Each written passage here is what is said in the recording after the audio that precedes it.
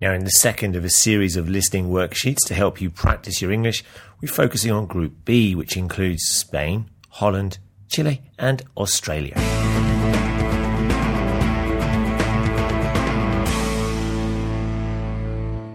Spain. Spain are the World Cup and European Championship holders. In fact, they have won the last two European Championships, and they are ranked first by FIFA. Despite this, some say they'll find it hard to retain their trophy, as no European side has ever won a World Cup that has taken place in South America. And after last year's thrashing by Brazil in the Confederations Cup final, there are questions over whether they can last the pace. Manager Vicente Del Bosque's squad has enormous strength in depth, and of course they have a winning mentality, so it may be premature to write off Xavi, Iniesta and co. just yet. They will face their World Cup final opponents from 4 years ago, Holland, in their opening game, and they will need something from that to try and avoid the hosts Brazil in the second round. They will qualify from the group, but depending whether they finish first or second, they could be out in week 2 or go all the way to the final. Holland. The Dutch were beaten finalists 4 years ago, the third time that they've lost in a World Cup final, and they'll face Spain again in their opening Group B match.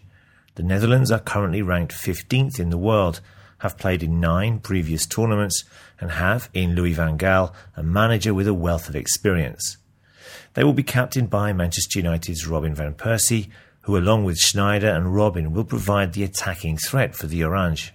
But despite this huge amount of talent, there are still questions over whether they can even make it out of the group. I think they will, at the expense of Chile and Australia.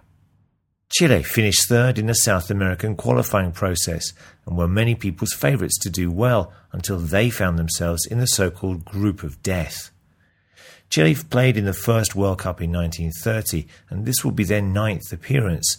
Well, they'll be hoping to do as well as the 1962 side that finished third when they hosted the tournament. Their coach, Jorge Sampaoli, expects his team to play attacking football, and with Barcelona striker Alexis Sanchez leading the line, the team that FIFA ranks as the 14th best in the world will be hoping to progress to the next round. I'm not sure that they will, and I think they're going to miss out, but only just. Australia. Australia qualified for the third time in succession, and they're 4th overall, but are not expected to do that well in Brazil.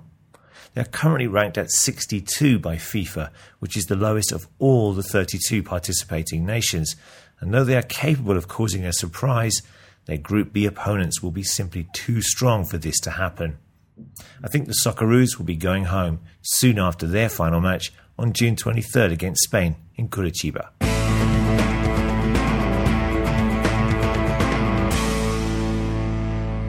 Now, you can download a worksheet for that listening report by coming along to our site here at languagecaster.com, where you'll also find lots of vocabulary support, discussions about football language, quizzes, and of course our World Cup predictions competition. Come along and let us know what you think at languagecaster.com.